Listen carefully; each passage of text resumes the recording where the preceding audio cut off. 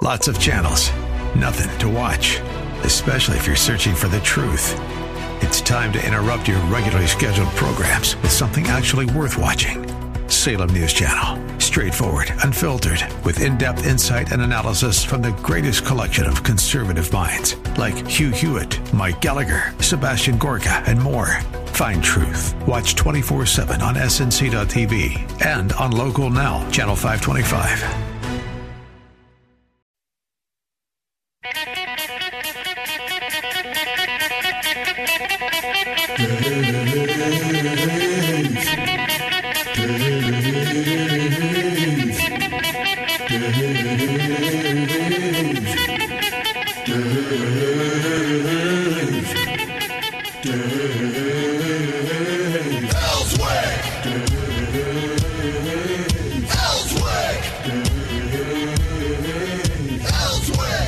Good morning. You're listening to the Dave Elswick Show. I'm Kim Hammer, state senator, in hosting for Dave. Unfortunately, Dave had a death in his immediate family that required him to travel out of state to take care of that. So we just want to remember him and his family in our prayers and thoughts as he goes through this time. And he has a good list of hosts lined up for the rest of the week that are going to come in, take care of you, and get your morning started on a very positive note. Let me give you a little bit of a rundown as far as who you're going to get to listen to this morning and who some of my guests are for our 3 hours that we'll be spending together here on the Dave Elswick Show. In just a moment, I'm going to be joined by Rhonda Sanders, who is the CEO for the Central Arkansas Food Bank, to talk about food distribution, not only here in Central Arkansas, but throughout the other food banks that cover the entire state, some of the things they have lined up. Of course, we live in challenging times as far as helping kids that through the summer do not have the ability to get those regular meals like they do when they go to school. And Rhonda is going to help talk about what the food bank of Central Arkansas, but all food banks throughout Arkansas are doing to help make sure that they're the need of meeting the need of meeting kids that are hungry is being done. And then from 6:30 to 7. Going to be joined by Congressman Steve Womack to give us an update from Washington. He's from the 3rd District, and he'll give us some insight as to the goings-on up in D.C. and how they're responding to the situations that are going on here in the state and also through the nation. From 7 to 7:30, going to have Dole Webb, chairman of the Republican Party of Arkansas, on to have a discussion about some of the reactions and some of the responses to, honestly, some of the craziness that's coming out as far as what some people think are solutions to the problems that we're facing as a nation. From 7:30 to 8, I've got a gentleman named Tim Campbell coming on. Tim's just come back from a 3-year tour of West Africa.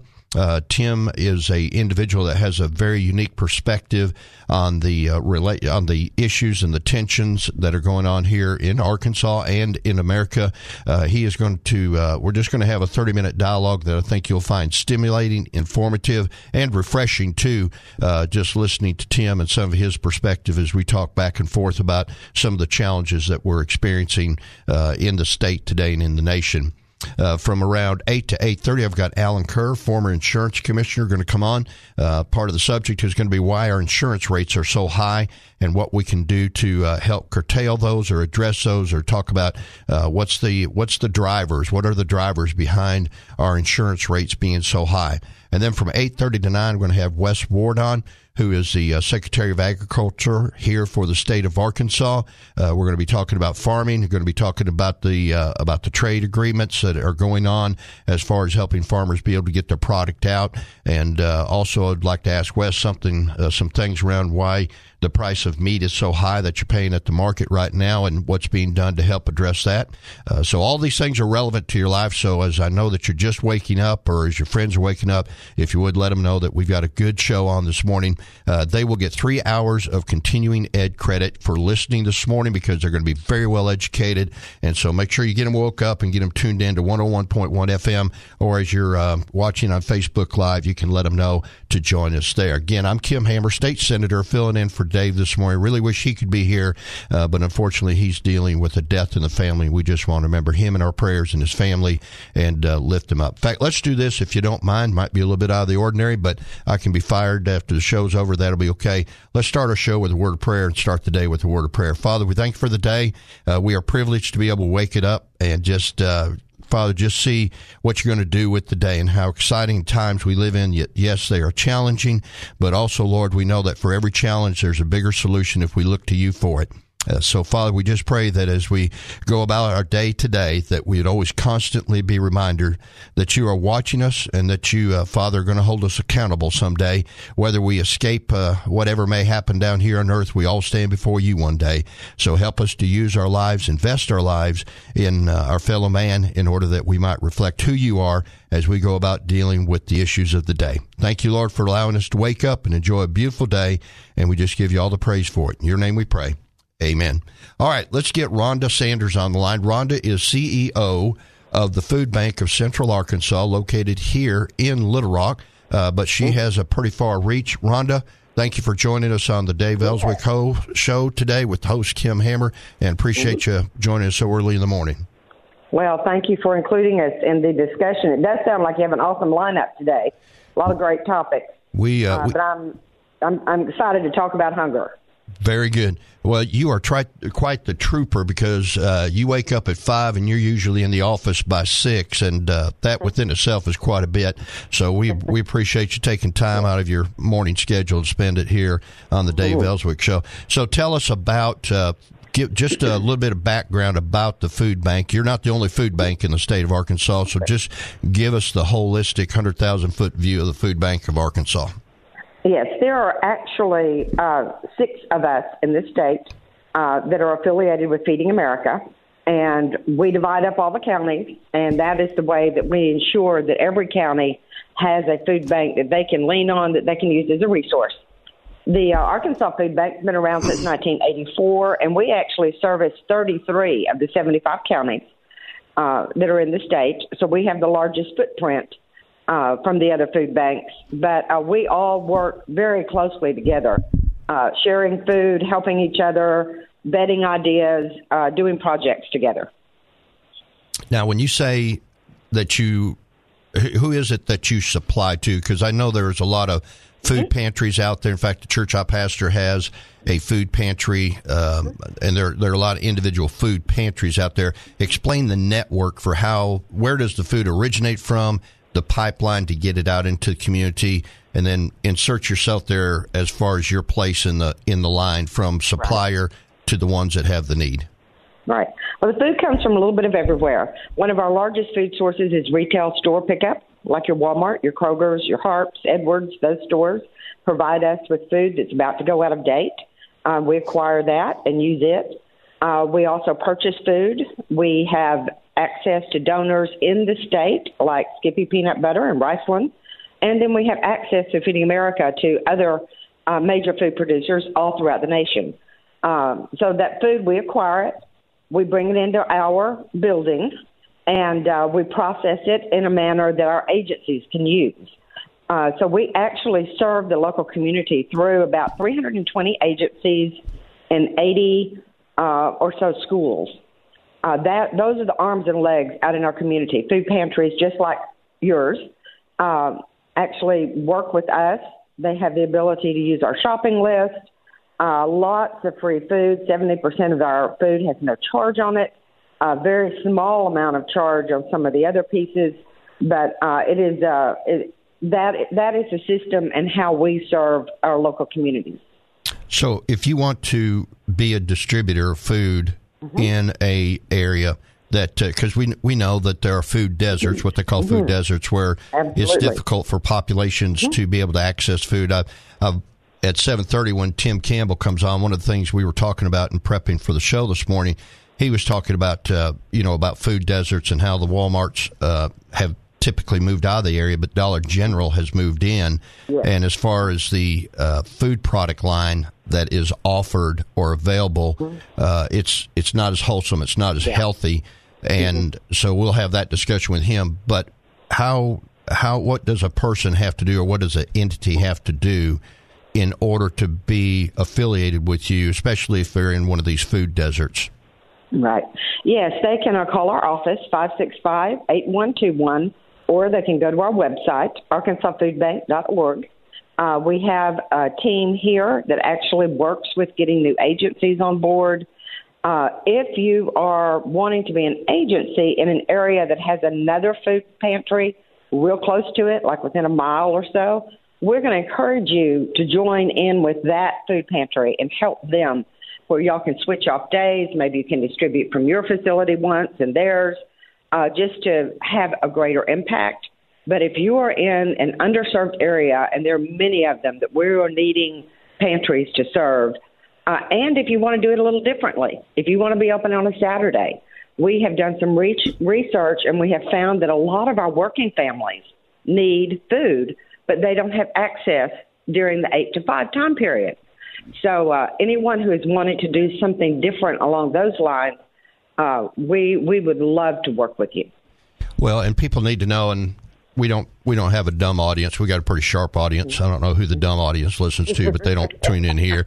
But you know, you and I have had several conversations before about this, and that's why I wanted to get you on the radio, was because I think it is an important message to get out there. Is the reality is that there are people who are hungry, and especially in this time as unemployment is high as it is, even people who really don't want help need help, and that's a distinction. Yeah. There are people out there who would rather not have to go to a food pantry, would rather not have to be dependent upon the food bank. But the reality is, when you're hungry, you're hungry. What can people do to get involved with the food bank to help get the distribution line fully expanded to all of Arkansas? Yes. Well, as you were mentioning, the experience we've recently had with COVID has taught us a lot about ourselves and the emergency system. We ended up doing more direct distributions than we've ever done. That means not going through an agency, but actually distributing directly to clients because they know where a mall is, or they know where this parking lot is, and they're very comfortable with that. So for us, there are a couple of things that we need in order to continue to do that model. Obviously, we need funds. It is more expensive than going through an agency. You have a lot of boxes. You have a lot of people. You can also volunteer. We are getting ready in July to open back up and utilize volunteers to help us sort and box food. We have used a lot of volunteers to help us with our direct distributions. And the people who came to those have said that it was just an amazing experience. To get involved there and to actually put that box of food in someone's trunk and have them, with tears in their eyes, thank them so much for what they're doing. You know, we're going to be up on a break here in about a minute and a half, but let me just ask you to clarify before we go to the break about agency, because I want to make sure people aren't confused. So if there's an area, and do me a favor, if you will email me the map of where you have outreach points, but where you identify pockets of need. And if you're interested in helping meet the needs of one of those food desert areas, if you'll go up to the Dave Elswick website, or I host a show on Saturday. In fact, I'll get you in on Saturday. We'll have an expanded conversation. I do the Kim Hammer show on Saturday at noon, from noon till 1 here. I'll get you on, but if you'll send that to me, I'll get it posted up on the Kim Hammer Show website, but also the Dave Elswick website, and you can look and see if you've got an area that you can meet. But in about 30 seconds or less, tell me you mentioned agency. Who is an agency? What is an agency? We think state agency like DHS and that, but what's agency mean in your world? What agency means in my world is that it is a pantry, a soup kitchen, a shelter, who is providing food to those who need help. It could be a church. It could be a community organization. They are all 501c3s. They have to be. And those are the ones that we work with. They come on board. They are trained. They learn food safety. And they get resources from the local communities, but they also use us a tremendous amount of time to provide that food. That it may be that they do a distribution twice a month. It may be that they do it once a week. Some of ours are open 4 days a week. So it runs quite a spectrum of the types of services that they provide. All right. We're listening to Rhonda Sanders, CEO of the Food Bank of Central Arkansas. We're going to come back and finish up the bottom of the hour with her after this break. I want to say thank you for listening to the Dave Elswick Show. I'm Kim Hammer, State Senator, hosting for Dave today as he's dealing with a death in the family, so keep him in your prayers if you would. I want to say thanks for Heidi for coming in so early. She's on the other side of the glass, smiling, giving me confidence that I'm going in the right direction, which means right now we got to take a break, and you'll get caught up on the traffic and also some other important announcements. Then come back and we'll finish our conversation with Rhonda Sanders, the CEO of the Arkansas Food Bank here in Central Arkansas. Good morning. Welcome back to the Dave Elswick Show. Dave is off dealing with a family death, and so this is Kim Hammer, State Senator, filling in for Dave today just to give you an idea what we've got in store for the rest of the show this morning. We'll have Representative Steve Womack on at 6:30. Then we will be followed by Dole Webb, the chairman of the Republican Party of Arkansas. Then I've got a gentleman named Tim Campbell who's going to come on. We're going to have an honest discussion about the situation, the environment, some of the things that would be good to address that maybe some people don't want to talk about when it comes to dealing with the tension that's out there. Got Alan Kerr coming on at 8 to 8:30, former insurance commissioner. We'll talk about why your insurance rates are so high and what we can do to try to knock them down. And then Wes Ward, the Secretary of Agriculture for here in the state of Arkansas. We're going to talk about some things related to farming, also some issues related like feral hogs and other challenges that we're facing in the state from the agricultural side of things. So that's our lineup for the morning. Hope that you're able to stick around and get your neighbors and friends woke up and get them tuned in to the Dave Elswick Show here. Right now, though, we're going to go back to Rhonda Sanders, who is the CEO of the Food Bank of Central Arkansas, which represents 33 counties here in Central Arkansas. But, Rhonda, you've got some outliers that make up a full statewide presence. Obviously, it sounds with you having 33 of the counties, you might be the big dog in the kennel. But are the other ones, is it all distributed by population, geographical size, or how is it that the other food banks have their geographical territories? It is something that we all work together to come into agreement on. It really has not been divided necessarily geographically, or there's not been a formula. Years ago, all of us sat down in a room and worked out, you serve these, I'll serve these. So it's a true consensus type of a model, which is part of the reason why we work so well together. You mean you guys play nice together? Is that what you're telling me? Yes, we do. Well, we do. The thing about it is, regardless of whether you're hungry in your territory or hungry in one of the other territories, when you're hungry, and right. You just want to have your needs met. Now, with the time we got left this morning, one thing, I've toured your facility over there recently. We've, had a couple of meetings. Very impressed with the new addition to the building. Plus, You've grown so much that you've had to expand to take in some other buildings. But what's going to go on in the new expansion of your facility over there? The new expansion is really geared for our growing volunteer work, where people come in and sort boxes, pack boxes, label cans, bag potatoes, bag onions. We have around 13,000 volunteers that come through our building every year. So our program had grown so much, and they were in the back corner. We just knew that we had to expand that area in order to be able to get the most out of our volunteers. I mean, literally, I would have to hire 21 to 30, 25 people to do what our volunteers do for us each year. Okay. So let me ask you, and when I was up there, actually the strength coach from Bryant football team was up there, and he had, I think maybe he was going to bring some of his football players. The opportunity to volunteer is wide and open as far as whether you got a few hours, you got a whole week, because you've got a pretty cool scheduling system to where you can pick and choose which hours you want to work and kind of fill your own schedule. Tell them about that real quick. Yes, you can go online to our website, arkansasfoodbank.org, and under the tab of I Want to Help, you can see the shifts that are open. I will tell you that COVID has limited us for the past few weeks. We have developed our plan, though, and I'm excited for the middle of July to get here so that we can have our volunteers start coming back. Right now, the coach at Bryan has been working with us through the Get Shift Done, which has been a donor gave us some funding to work with an organization that developed an app where food service workers who have been laid off could have the opportunity to sign up for some shifts and the donor actually is paying them a wage. So it has been a really great project and partnership during this time when people are laid off. Cool. Hey, let me ask you, Rhonda, I'm out of time, but would you be willing to come on my show if you could look at this Saturday or next Saturday? And let's talk about it a little bit more on the Kim Hammer Show on Saturday from noon until 1, because we really haven't done anything but scratch the surface. There's some other things, like, for example, I want people to understand the concept that you actually put the food in the boxes, and the boxes are delivered through a network that you're developing throughout the state. And that I want to focus on that and also expand it to maybe get some of the other CEOs of some of the other food banks, because we try to be a statewide show, and so we'll work out those details. So if you want to get more about this, tune into the Kim Hammer Show on Saturdays from noon until 1. We'll see if we make that happen this Saturday.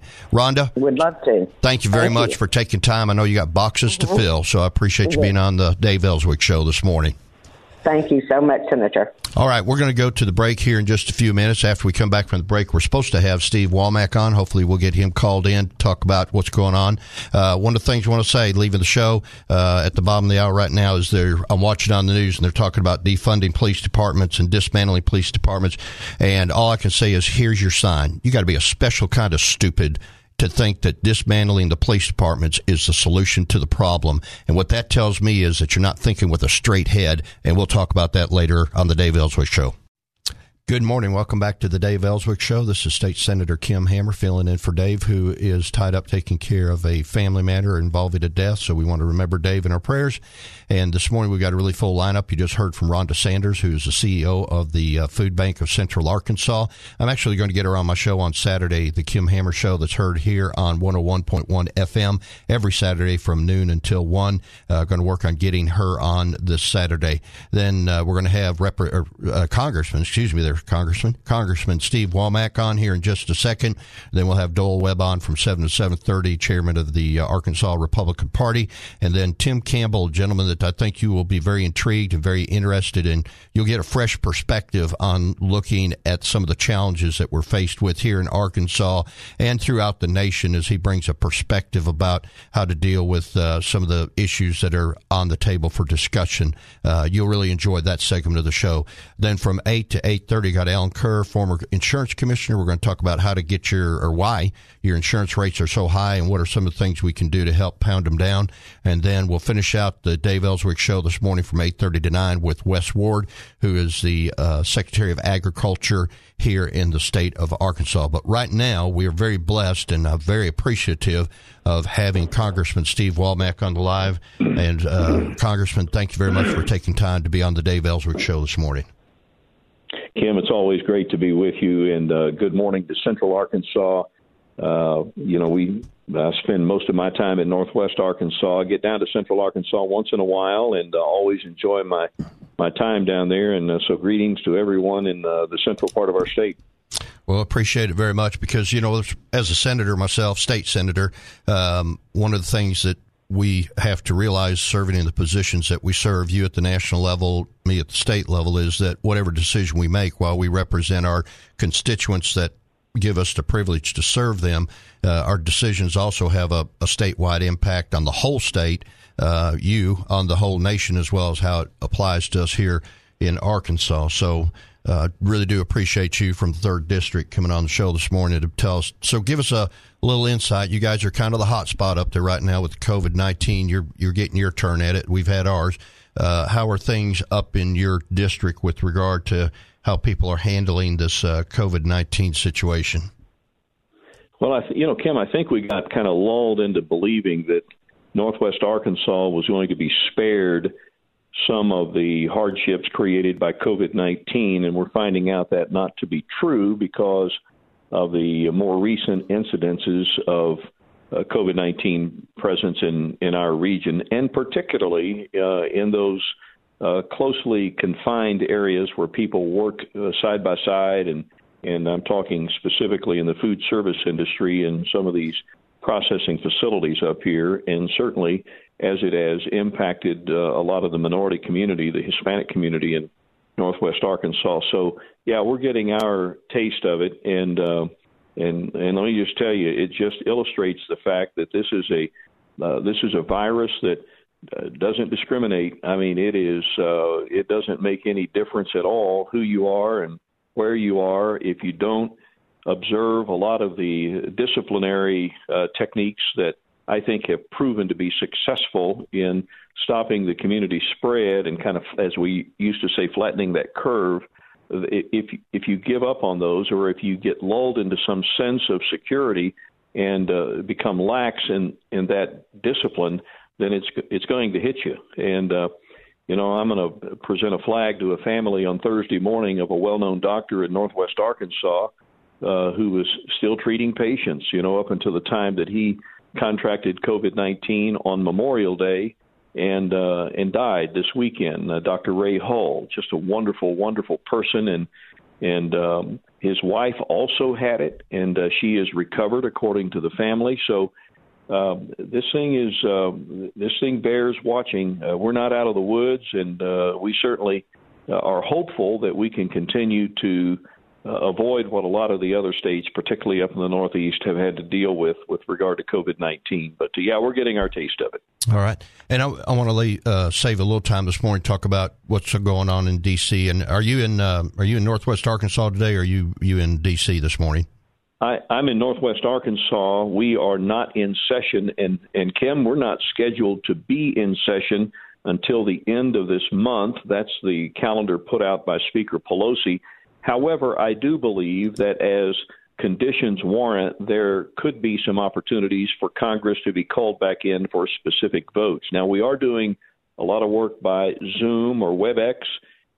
We had a budget hearing with a couple of former CBO directors the other day. So, we are continuing to work. We're continuing to address our constituent needs. We're just not in Washington, where we can be on the floor voting on important matters affecting our country. And there are many of those that are laying out there. And I can go through a laundry list of things that Congress should be dealing with right now, but instead, while the rest of America is trying to get back to work, the House of Representatives at the federal level is sitting at home, and I fault Speaker Pelosi for not having the foresight to be able to bring us back, practice those distancing measures and the voting protocols that were in place for some previous votes, and having the Congress there working for the benefit of the American people. Well, I think that's, as an observer on the outside looking in and just, seeing what I can see either through filtered news networks or, just the little things you pick up on Facebook, it seems to me like her priorities are not necessarily on getting the nation healed and getting it back on track as much as it is just trying to drive an agenda to get them through November so they can get a good spanking. That's editorial there. But let me go back and ask you about the COVID-19 and how it relates to businesses in your area, and then we'll move on to, national issues. But the businesses up in your district, District 3, how are they adjusting to getting opened back up, and just what are some of the challenges that you're seeing, and how are they creatively meeting the limitations that still remain on them? Well, it's a mixed bag, Kim, because in many cases, particularly in our restaurants, you can only go up to like a third of the head count that you would normally have. And there have been restaurants that have informed me that their drive-thrus have been doing remarkably well and have kept them with their head above water through this phenomenon, and that they are choosing not necessarily to reopen their dining facilities for eat-in applications because, one, their drive-thrus have done well, and number two, they don't want to become, the policeman of the COVID-19 pandemic. And so I think in some cases they're waiting for that next phase when that percentage of dine-in opportunities can go higher. There are places up here that have done remarkably well in terms of sales. You take all of your big box hardware stores like Lowe's and Home Depot, I think you would find that they have, in some cases, had record months. Walmart obviously does very well in situations like we're in right now. I've had some anecdotal feedback from, say, my boat salespeople. We're out here by Beaver Lake, And one of my companies down here told me they have sold their complete inventory of boats and struggling to find other boats to bring in to sell to a demanding public. So that's been kind of a unique situation for this particular phenomenon. But at the end of the day, there's no question what it has impacted business. And most people are, there's a lot of pent-up demand. They're wanting to get back in business or wanting to get back to making sales and try to achieve some kind of normalcy as much as possible. And I think they're doing a pretty good job of managing through it. Now, time will tell whether or not we see an increase in more of an increase in the positive testings. As you do more testing, you're probably going to see an increase. But whether it's related to the reopening of the economy, I think still is to be seen. One other note, Kim, and you watch this in your position as a state legislator, and that is we in Arkansas are really sales tax dependent. All of our municipalities, our counties, our state rely on the retail sales numbers that come in every year based on consumer spending. And consumer spending, as you know, is about 70% of GDP. Mixed bag of results. When we got the results from the month of collections back to the state and cities and counties that reflected March sales, we had some cities and counties that were up. We had some that were down. I think we'll get a much better picture about the third week of this month when those numbers are reported for the month of April, which would be the first full month of the pandemic. So doing a pretty good job. I've got a wait-and-see attitude right now as to whether more restrictions need to be in place or whether we need to reopen further. All right, very good. You're talking about boat sales. I've pastor church, and one of the church members went out and bought a new boat recently. And the one thing I find is that with the extra time that people have had on their hands, if they're and with the stimulus package coming through and the extremely generous unemployment package that came through, it seems like the pipeline has continued to flow as far as money for people to get out and make purchases. I know I drive by car lots and their car inventory has dwindled, but the underlying to that is I also have friends that, they kind of make a sideline business of buying and selling stuff, and they can't keep stuff right now because it seems like people are in the mood to get out and to spend and to buy, and it's helping recreate the economic engine with the stock market rebounding the way it is and a spirit of optimism growing back. It seems like we are on the pathway to economic recovery. Would you agree or disagree, or what's your perspective on the future as far as our economic engine recharging? Kind of reminds me of the great thoroughbreds in the starting gate at Oaklawn Park. Ready to race, and as soon as those gates open, they explode out of those gates. And I think the economy will do the same thing. There's a lot of pent-up demand. We have stimulated this economy with a lot of money. Interest rates are low. People can borrow money. There's just a tremendous, I think, great climate, great opportunity out there for this economy to go great guns. And I think the stock market maybe today is a bit of an exception to that, with the futures trading a little bit lower, but for several days of big increases. So I think I think the stock traders see something in there that I'm beginning to witness, and that is that there's a lot of pent-up demand and a lot of opportunity. Let me ask you about one issue that's not only a national issue, but states are looking at dealing with it, and that is protection for our businesses with regards to being liable for any COVID-19 related illnesses, such as an employer maybe that has an employee that contracts it, and maybe that passes on to a customer who comes in the store, comes in the restaurant. What are your thought processes on how to deal with that? And is there anything at the national level being done that would alleviate the need for the states to do it at the state level?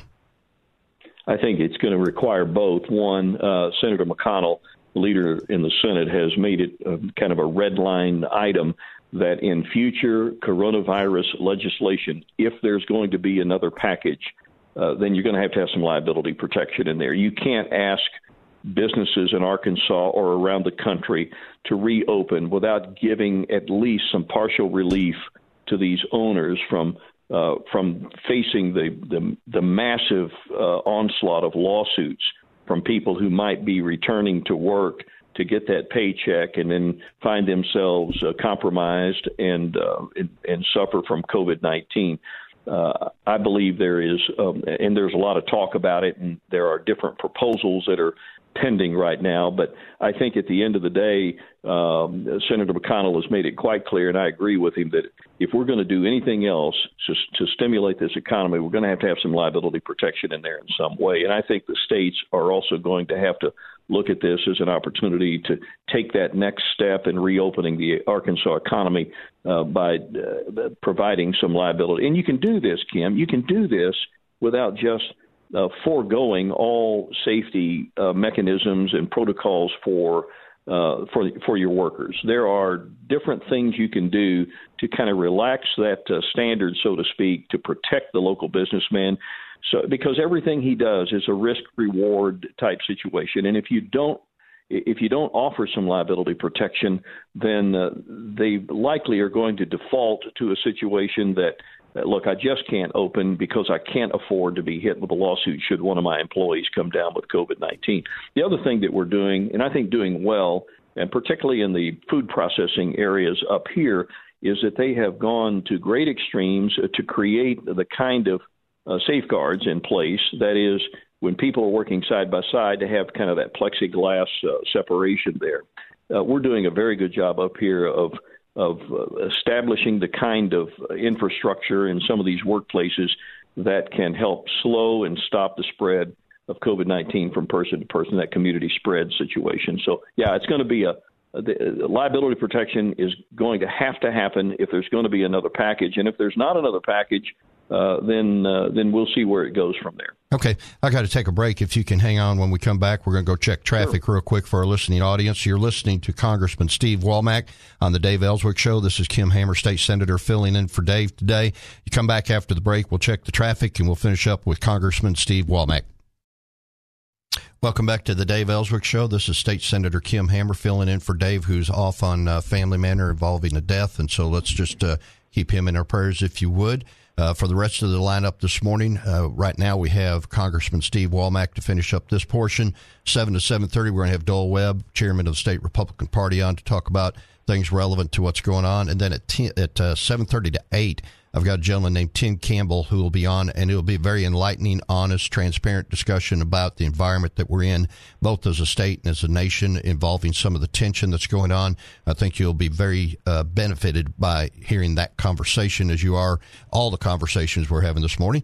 But from 8 to 8:30, I'll have Alan Kerr, former insurance commissioner, on to talk about insurance and why the rates are so high and what can be done to pound them down a little bit. And then 8:30 to 9, we've got Wes Ward, Secretary of Agriculture for here in the state of Arkansas. We're going to talk about some things related to agriculture, all the way from feral hogs. If you're having problems with feral hogs tearing up your property, to trying to get the crop in with the 3-inch rain, and all things in between. And we'll finish up our time this morning on the Dave Elswick Show. Right now, still have Congressman Steve Womack on the line, who represents the 3rd District here in Arkansas, which is pretty much up in the northwest corner. Thank you, Congressman, for taking time to be with us. We were talking before we took the break about what needs to be done to protect businesses.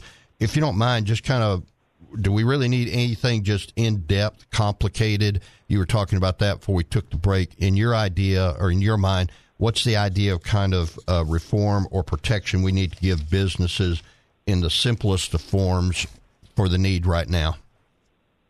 Well, generally speaking, if a business is observing the best management practices and the guidance and directives that are issued by the Centers for Disease Control, then I think that would constitute, in my strong opinion, a good faith effort by that business to protect its workers.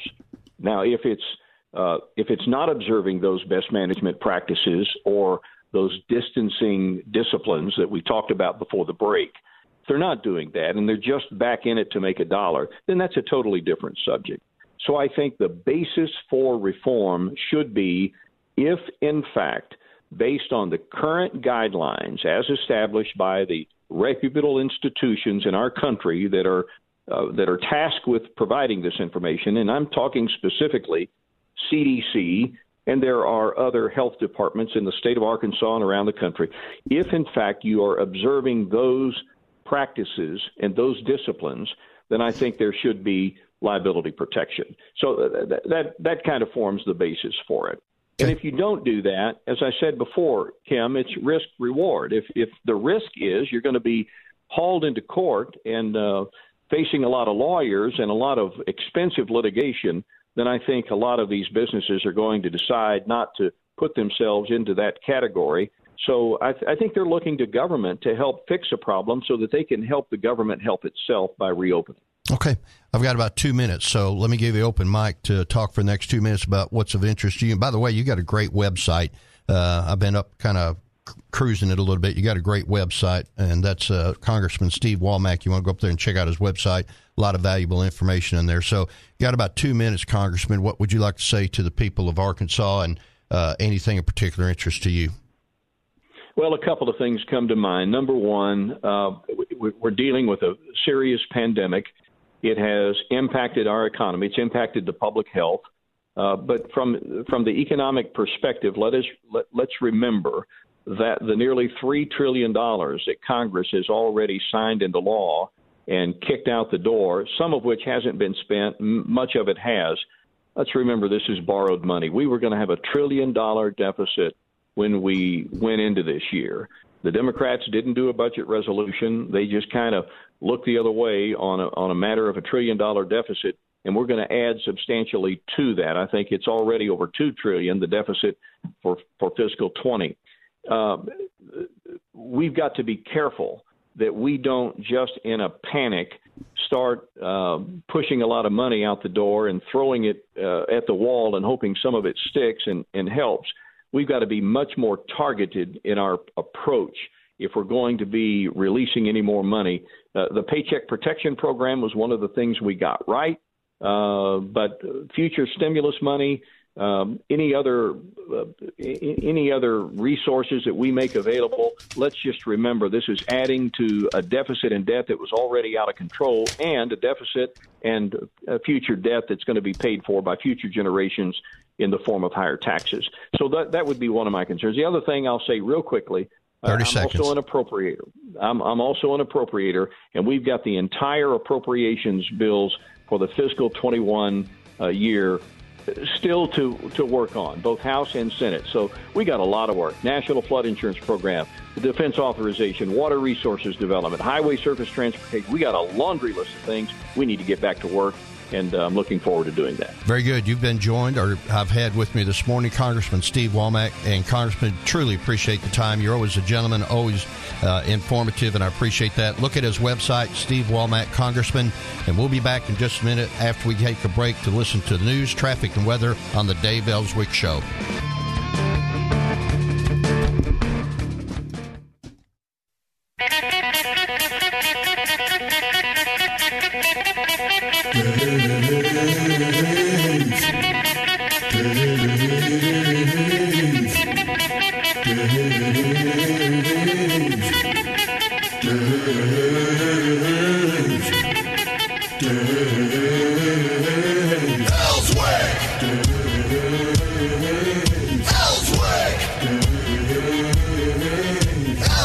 Good morning. This is Kim Hammer, State Senator, filling in for Dave Elswick, who is out of state taking care of a death in the family. So remember them in your prayers if you would, please.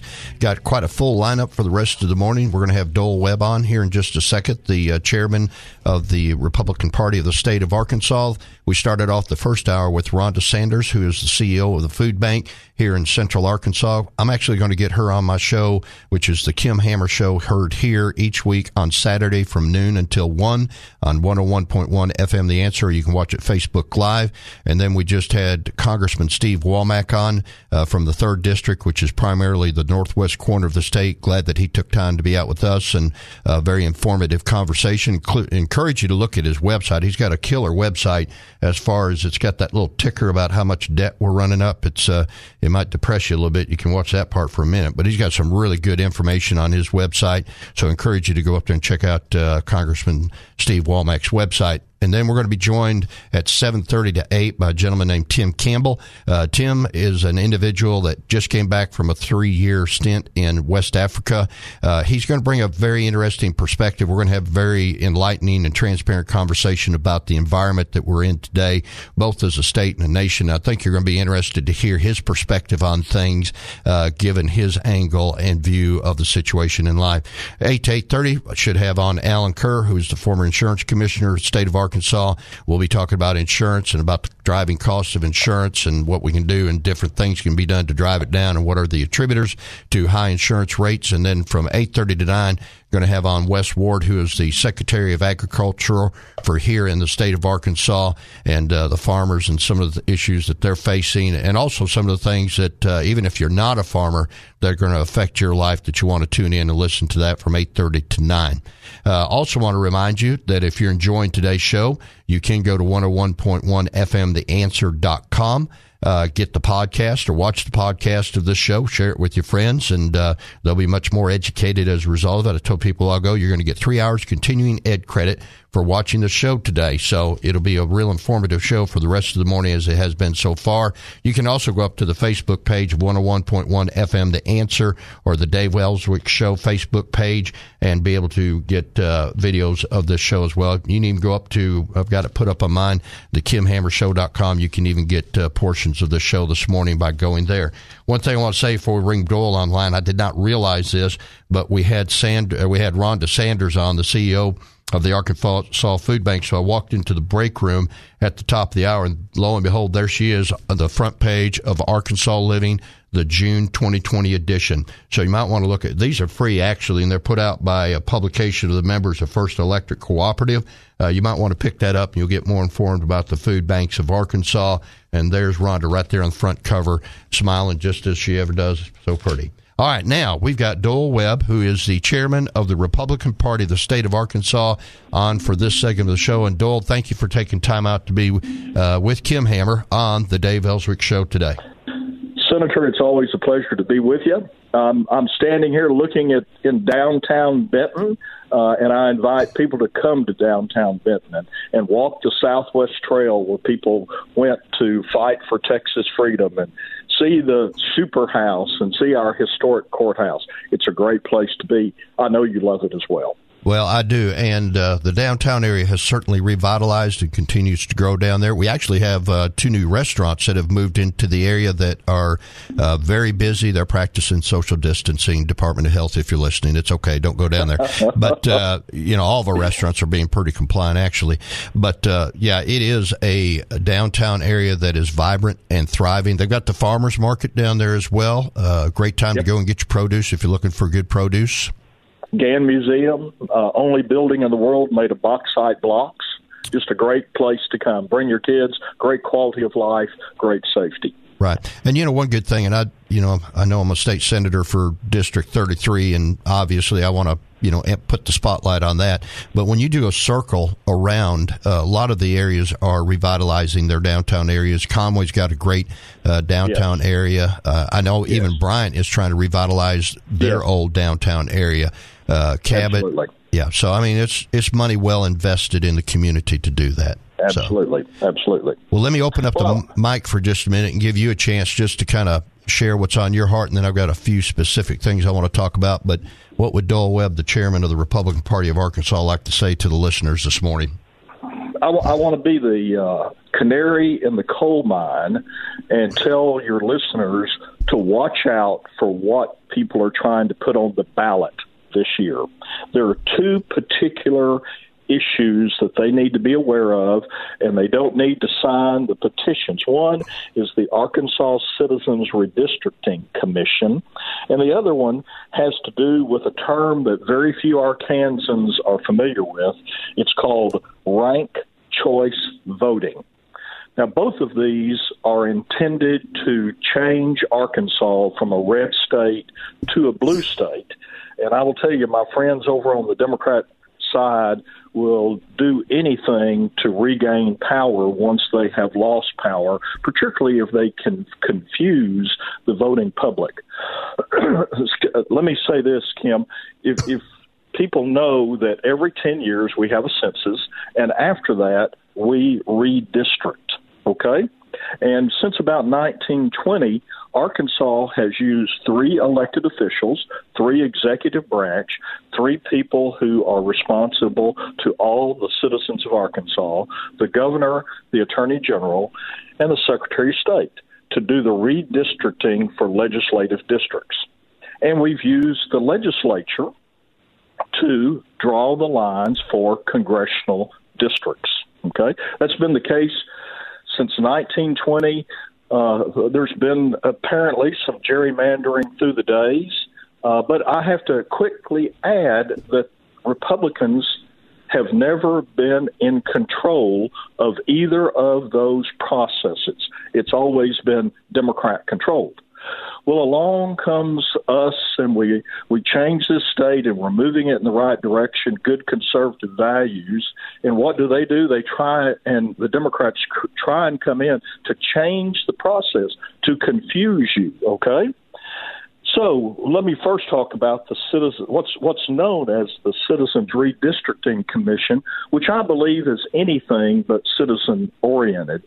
If it gets on the ballot, there would be individuals appointed by legislators and the Chief Justice of the Supreme Court who have no connection, have not participated in politics to any great extent, who would draw the lines both for congressional districts and legislative.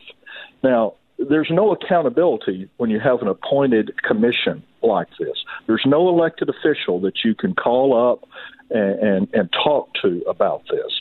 And this is coming about as a result of Obama and his cronies trying to change the legislatures and trying to change the makeup of Congress when they haven't been able to do so through the electorate. Hey, let me interrupt you and ask you something, because as you were saying that, I don't know this is a good analogy or a bad analogy, so I'll just put myself at risk.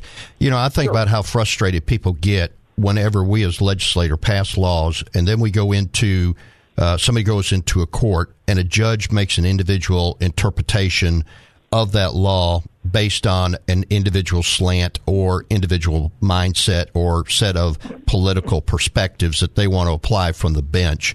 I mean, what you're describing to me is about the same thing. It's just going to be relevant to the redistricting process, that instead of us making the laws and going by the laws as far as how the areas are redrawn, you're just pretty much going to turn it over to a person or a group of persons, a very small group of persons, yes, with no accountability, that are going to, in comparison, rule from the bench and say, this is the way it is, and if you don't like it, tough. Is that a right, fair analogy or not? I think that's a very good analogy, because you can't take them out. That they are there, their decision is final. There's no appeal to this group, okay? And once again, we don't know who those are. They're unelected, unlike the legislature drawing congressional districts, and you're having Democrat, Republicans, and independents involved in that. And then the executive branch officials, the governor, secretary of state, and attorney general, drawing the legislative branch. Once again, accountability, no self-dealing, because they're not drawing statewide districts, okay?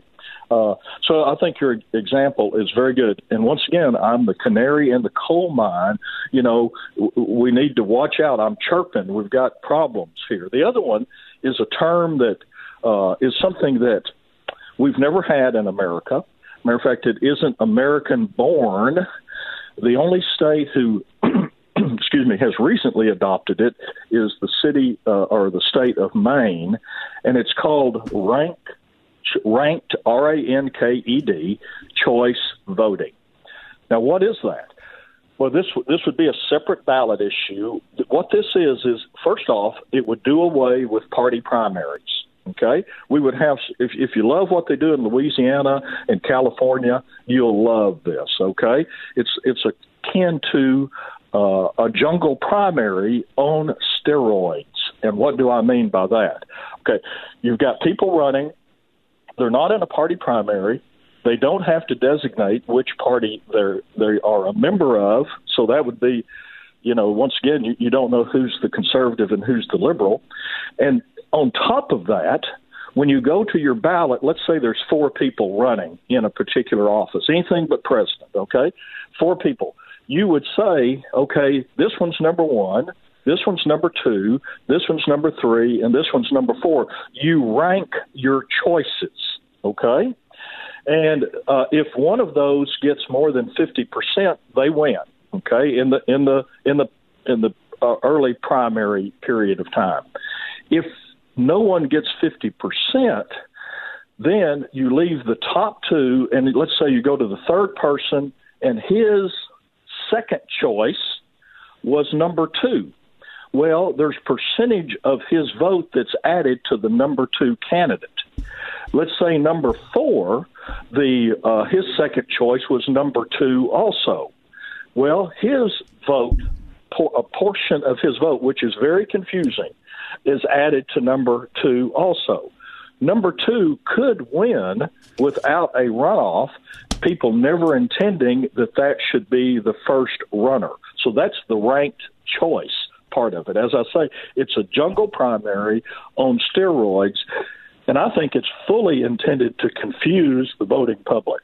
Well, I don't know if it confused the voting public, and I try to be attentive and listen, but that is about as confusing as it can be, and it brought to mind the scripture that God is not the author of confusion, so this has got to be born out of the bowels of hell, that this kind of... And just imagine if there's 7 or 8 candidates. You're ranking them, okay? And then someone, and I don't know who the great Solomon is in all of this, is going to discern what percentages go where and who ultimately is your elected official. Okay? And I got to take a break, but if that's not an opportunity for fraud and manipulation and gerrymandering, I don't know what is. Got to take a break, Doyle. Hang on, if you will. No problem. We're going to go on at this time and check news and traffic. You're listening to the Dave Elswick Show with the host, Kim Hammer, state senator, filling in for Dave today. We'll be back with Doyle Webb, chairman of the Arkansas Republican Party, talking about some of those amendments they're trying to get on the ballot that you really don't want to have. All right, take us to a break, Heidi.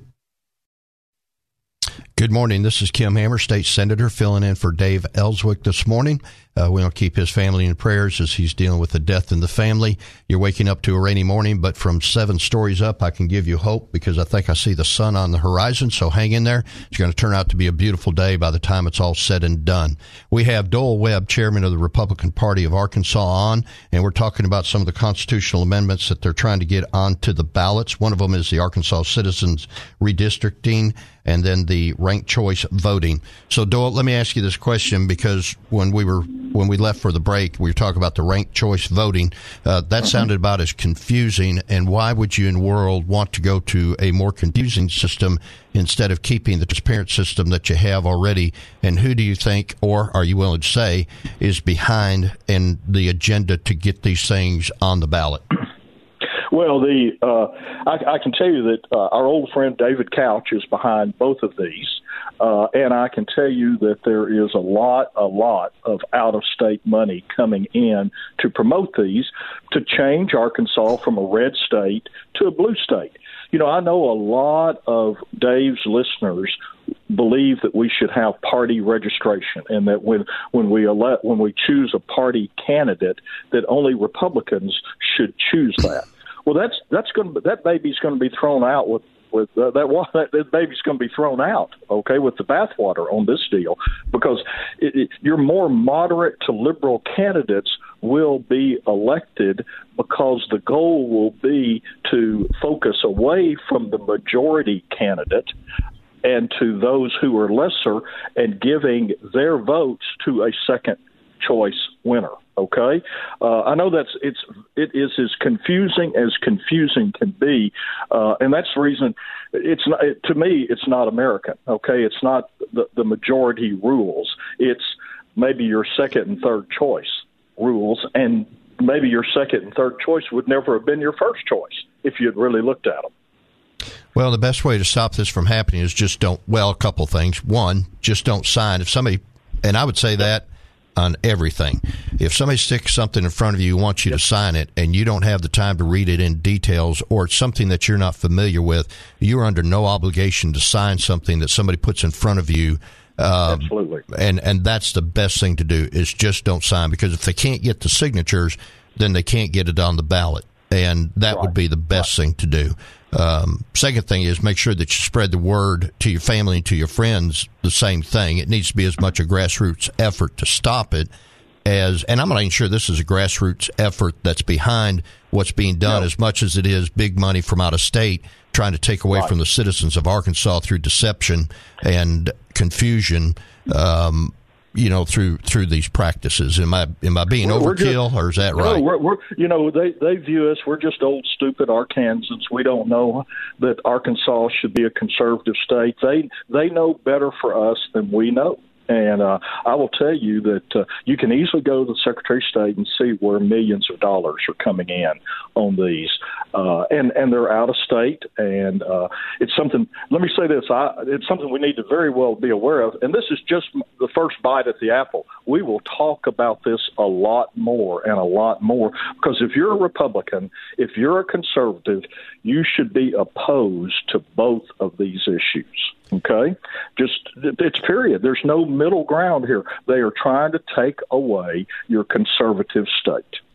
I'll tell you what I'd like to do is get you on the Kim Hammer Show on Saturday from noon until 1, and a couple other people that have some, knowledge of this subject, and have an in-depth hour-long discussion on it, because I think what's important for people to understand is, and this, I've made this statement before, I think that we are viewed as a state as a soft target, and people with money with ill intent invest money into the state to get things done here so that they can, kind of start working the region. I think it happened that way with medical marijuana, and now, they were never going to take it to recreational marijuana, but we know now that was a lie, because, some of the same people promoting recreation or medical marijuana are now promoting recreational marijuana, and that was part of the strategy all along. They're playing the long game.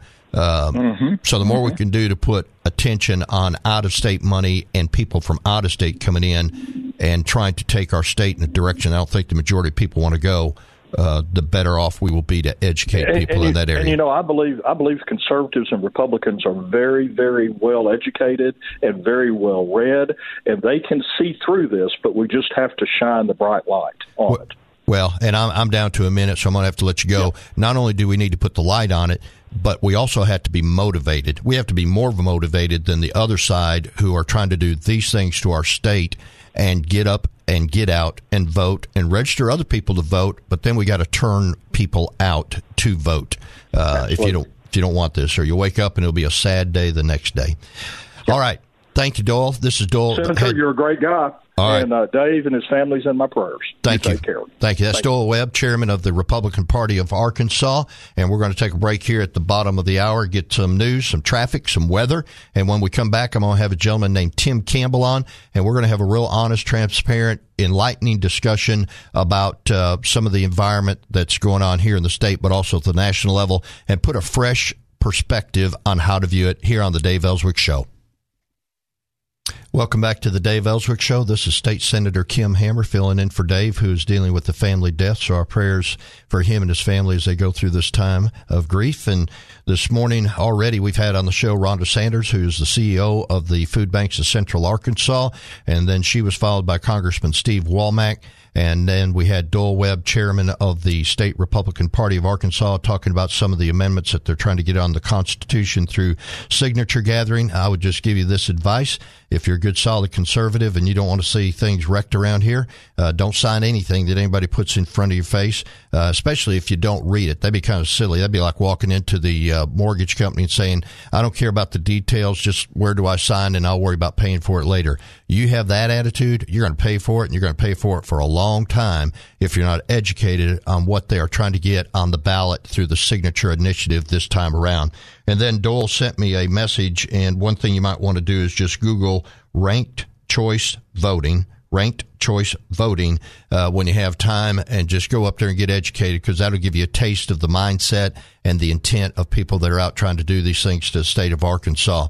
Now, we're going to be joined here by Tim Campbell on the line. One of the things I want to share with you is if you haven't had a chance to watch all the show, or maybe you got to work, you can't have your radio on for the remainder of the show, the good news is you can go up to 101.1 FM, theanswer.com, and you can plug in to the podcast and watch the shows, or get the entirety of the shows on the podcast, and or go to Facebook Live, 101.1 FM, The Answer, or the Dave Elswick Show Facebook page. You can even go up to the Kim Hammer Show Facebook page and get this program in its entirety this morning. All right, this morning we're being joined by a gentleman named Tim Campbell on the line. And Tim, have I got you on the line this morning? Hey, thanks for having me. Very good. Thank you for being on the Dave Elswick Show this morning, spend a little time with us. Now, just to give people a little bit of an idea of your background, you just came off a 3-year visit to West Africa, I think it was. Why don't you just give people a little bit of idea of who you are and some of your background, some of your educational components, et cetera? Okay, great. I've just finished a 22-and-a-half stint in West Africa, where I was working with malnourished kids and working in community development. Worked in rural village, no lights, no water, no electric system. So I served my country by doing that. I graduated with a health science degree at University of Arkansas at Pine Bluff. I'm currently a second-year student at the Clinton School of Public Service as we speak, waiting for that master's in next May. Very good. And you are a resident of Central Arkansas, correct? I am born and raised on Wolf Street, the street that got a lot of attention in the 90s for the gangbang on Little Rock scene. Okay, very good. Well, thank you for joining on the Dave Elswick Show. Part of the conversation I wanted to have with you this morning is your perspective on where things are now, both within the state but also at the national level, and give some insight from your perspective as far as, are we going in the right direction, and with groups like Black Lives Matters, and how the labeling and some of the perception and some of the reputation that's being developed.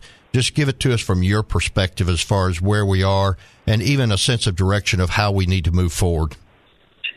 In terms of where America is, everybody's focused in right now on the last 3 murders: Ahmaud Arbery, George Floyd, and Breonna Taylor. These were more so tipping point situations for, I know, a lot of Black Americans.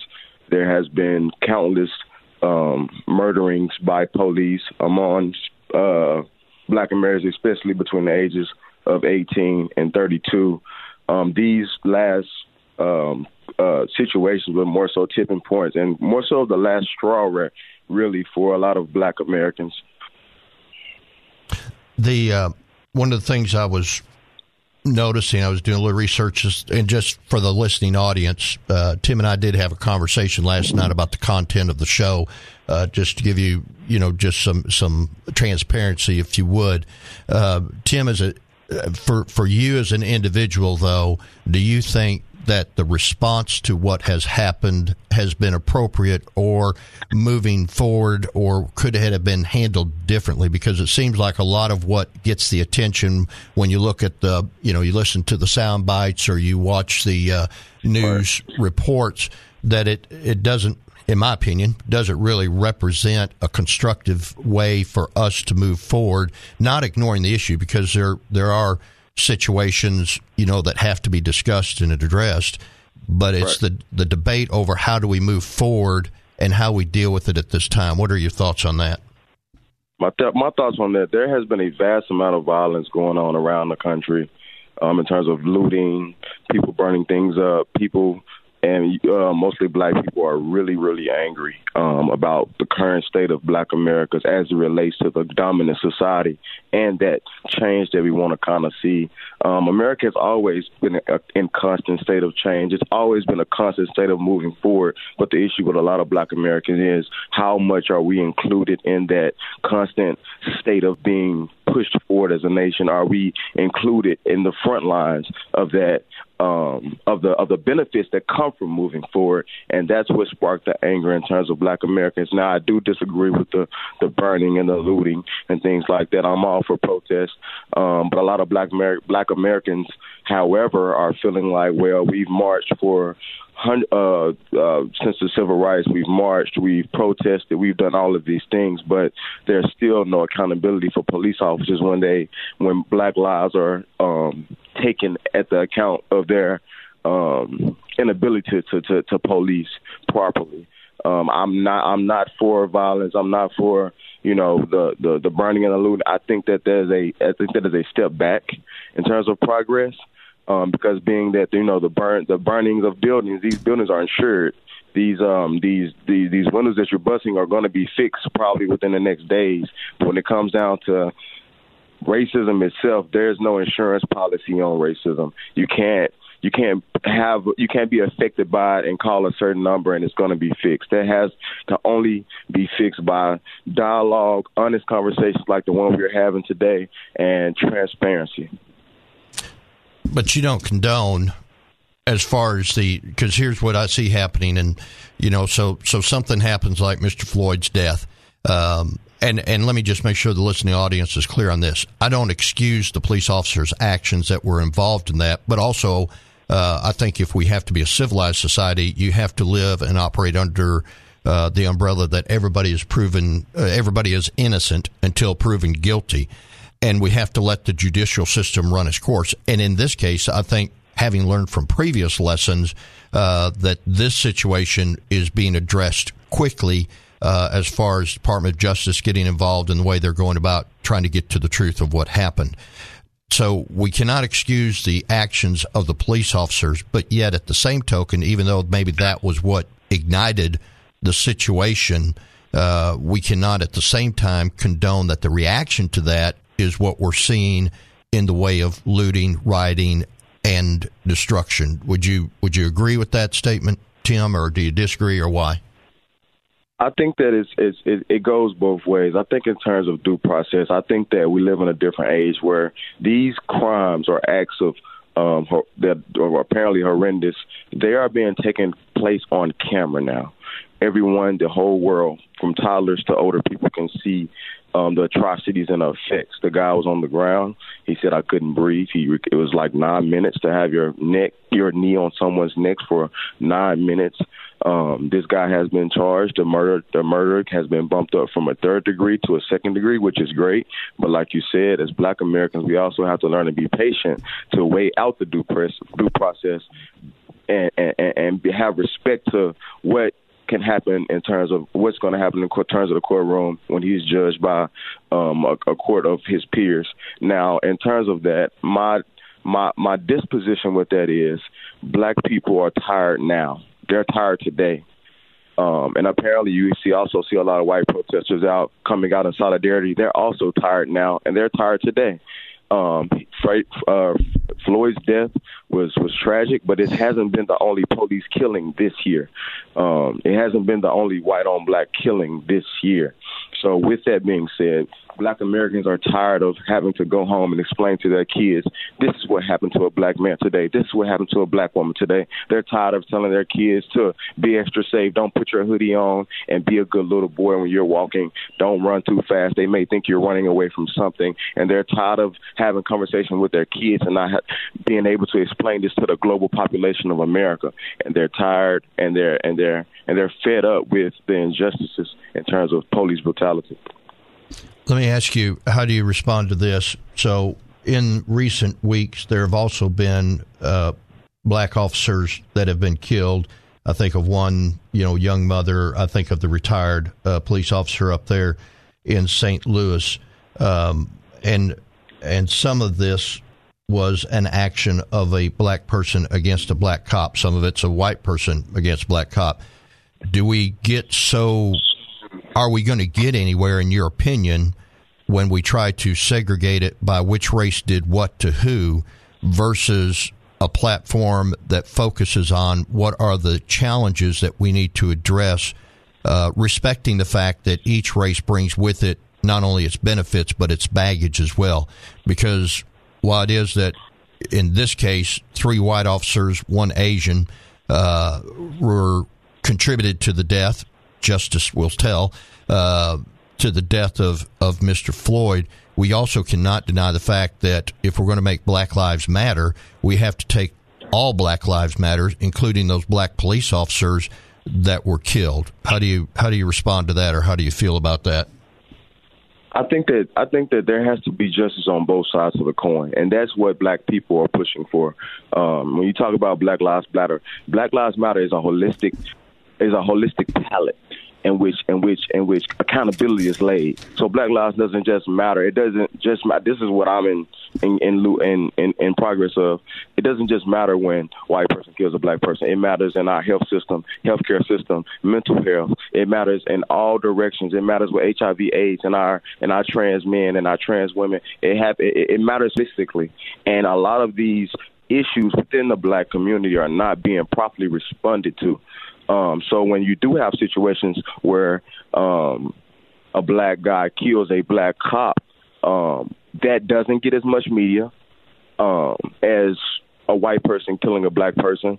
It doesn't get the media that it deserves. And I even had to Google and look into what was going on with that situation because I was unaware of it. So everybody doesn't get that global view when it's that type of situation.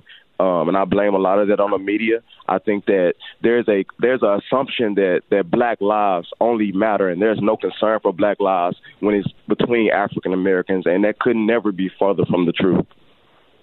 Well, and I'm looking at one statistic that says that data shows that 93% of black homicide victims are killed by other blacks, and I think and just for the record, you're not affiliated with Black Lives Matter. You're not a representative of Black Lives Matter. Is that correct? I'm not. No, I'm not. There's no chapter in Arkansas. I'm not an affiliate. Okay. All right. So, yeah, I just wanted to get that distinction out there because the one thing that I find refreshing about a conversation like this is that if we can take a look at the issue not focused on just one event in time, that I think is used as a platform maybe for ulterior motives, which doesn't really address the problems that I hear you saying need to be addressed. I think that is what's going to constructively take us away from where we are and get us to where we want to be. Because even, sometimes races, the enemies the enemies that attack the races are often from within the race themselves. And talk a little bit about what you feel as far as that statistic that shows 93% of black homicide victims are killed by other blacks, and give me a perspective of how you think that ought to be addressed. In terms of that, I also looked at the numbers, and I also was surprised that 85% of white violent crimes are committed against white counterparts. Usually these violent crimes are committed by where you feel most comfortable and who the people you know in terms of proximity. So I'm more likely to commit a crime against someone that looks like me because of proximity and the segregation of our communities that still goes on today. In terms of black on black crime, that's something that every race is dealing with. Yes, the African American numbers may be slightly higher than other races, but in terms of Black Lives Matter, that's not necessarily the narrative and what's pushing these black people over the edge, kind of. The issue with that is the justice. The difference is the justice. So when a black person kills a black person, being that black people are one third of our prison population, there's a conviction and most times an over-conviction rate for black people. When police kill black counterparts, there is almost 3 to 5% conviction rate.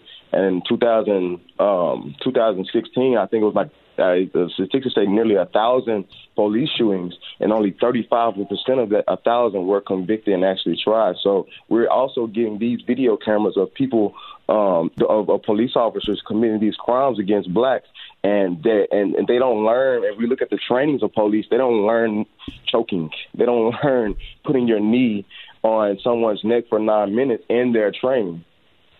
So Okay. with that being said, I tell you what, I got to interrupt you because Heidi's telling me I've got to take a break, which we need to go and check traffic and let people know if they're driving into work what they're going to go into. But I want to pick up with that when we come back, and then I'm going to give you the question I'm going to ask you so you can think about it. And that is, do you think that what the media shows us in the way of their little sound bites and their little pictures really does justice to trying to identify what the real problems are and what's at the base of the problem and how we can go about trying to fix it? So you're listening to the Dave Elswick Show with host this morning, State Senator Kim Hammer. I have on the line Tim Campbell. We're having a good, enlightening discussion about the issue as relevant here in Arkansas and nationwide. I invite you to come back after this break while we check the traffic. Hey, good morning. This is Kim Hammer, State Senator, hosting for Dave Elswick, who is out on personal family matter. And thank you for listening to the show this morning. We're going to be joined back by Tim Campbell, an individual that I got connected with.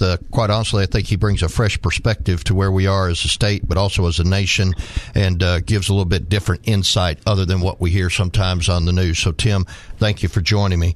So, yes, sir. When we went to the break, one of the things I left you was with the question of, do you think that what the media shows us really does justice to creating a platform to have the kind of honest discussion to address issues not on the surface, but to a deeper depth? I do not think that a 5-minute to 6-minute clip can explain 400 years of the same problem that has been in America for such a long time. The issue of internal inequality and injustice and racism is at the base of what's going on here. For a long time in this country, we as Black Americans were slaves. And with that being said, after slavery, there was still segregation laws. So if you count for that, that's well over 300 years of the same systematic issue. We haven't been free as Black people as long as we were enslaved as Black people. And there's a direct connect. We look at the police officers and the history of police officers and what they were in terms of slave patrol and how a lot of those taxes have been passed down, or those unconscious bias have been passed down to our law enforcement and state agencies and trainings that they're required to go through. I think when you look in terms of Black people and how they're reacting to this situation, they're angry because they're like, well, we've tried everything. During the civil rights movement, that was probably some of the most peaceful times of people, citizen disobedience that we know of. And Martin Luther King, pretty much the inventor of peaceful protest, he was spat on, he was put in jail, he was kicked, he was pushed to the ground along with him and his other counterparts, and he was still shot with a rifle by one of our white counterparts. So it's just kind of like there's not necessarily a definite solution to what Black people should do, because they've tried literally everything, and now it's time for conversation. Now it's time for dialogue, not just between news media and media and people from the community. It's time for dialogue with Google. It's time for dialogue with Target and these corporations that wouldn't be corporations if they couldn't get the business loans that were basically collective economics and equity that came from slavery and slaveholders, that was only held in one part of our community as we know it, which is our white community. So that money circulation has been passed down, but for Black people, it has created great disparities in where they are, and they live in these jungles, they live in these projects, they live in these inner cities where people are fending for themselves to survive. But let me ask you. When it comes down to, go ahead. Well, let me ask you something on that point. But it doesn't do any good to go in and burn a Target down. It doesn't do any good to go into Chicago and burn a Walmart down. And right. the mixed messaging that is sent is, why should people reinvest whenever it is that something like this happens, which is, and I'm not going to minimize Floyd's death. It was tragic. It was, court will prove whether it was wrong or not. But the reaction to that certainly didn't do anything to help advance the conversation, because people's reaction to that is, well, if that's the way you're going to be, then, just deal with it. And I'm not agreeing with that. I'm just telling you that's what I think the perception is out there. So how do we, and can you stay through the top of the hour? Yeah, let's do it. Okay. So I've got about 2 minutes, and then we're going to go to the top of the hour. So what's a different route other than burning and looting? I'm all for peaceable assembly. That's what's afforded us under the Constitution. But by case law of the Supreme Court, that doesn't mean that it can turn into rioting and, breaking windows and burning stores down. and somewhere we've gotten to a point of impasse as far as how do we move past this. So in 1 minute, just get us started in it, but we'll come back after the top of the hour and finish it up. All right. Well, in terms of that, I want to quote the Target CEO's response to the movement right now, and he basically commented toward the looting of his company store in Minneapolis. He mentioned that there's over 1,000 stores or Target stores in Minneapolis, and their relocation will be available for people that work in that store. He was not necessarily worried about that store as much as he was worried about racism. And I think it's time to have the people versus property discussion, because we look at our American history. We talk about the Boston Tea Party, which is, I learned, that was probably one of the most celebrated and decorated moments in our American time. Which was all right, Tim. Hold that thought, Tim. We'll be back after the break. This is the Dave Elswick Show. Got Tim Campbell.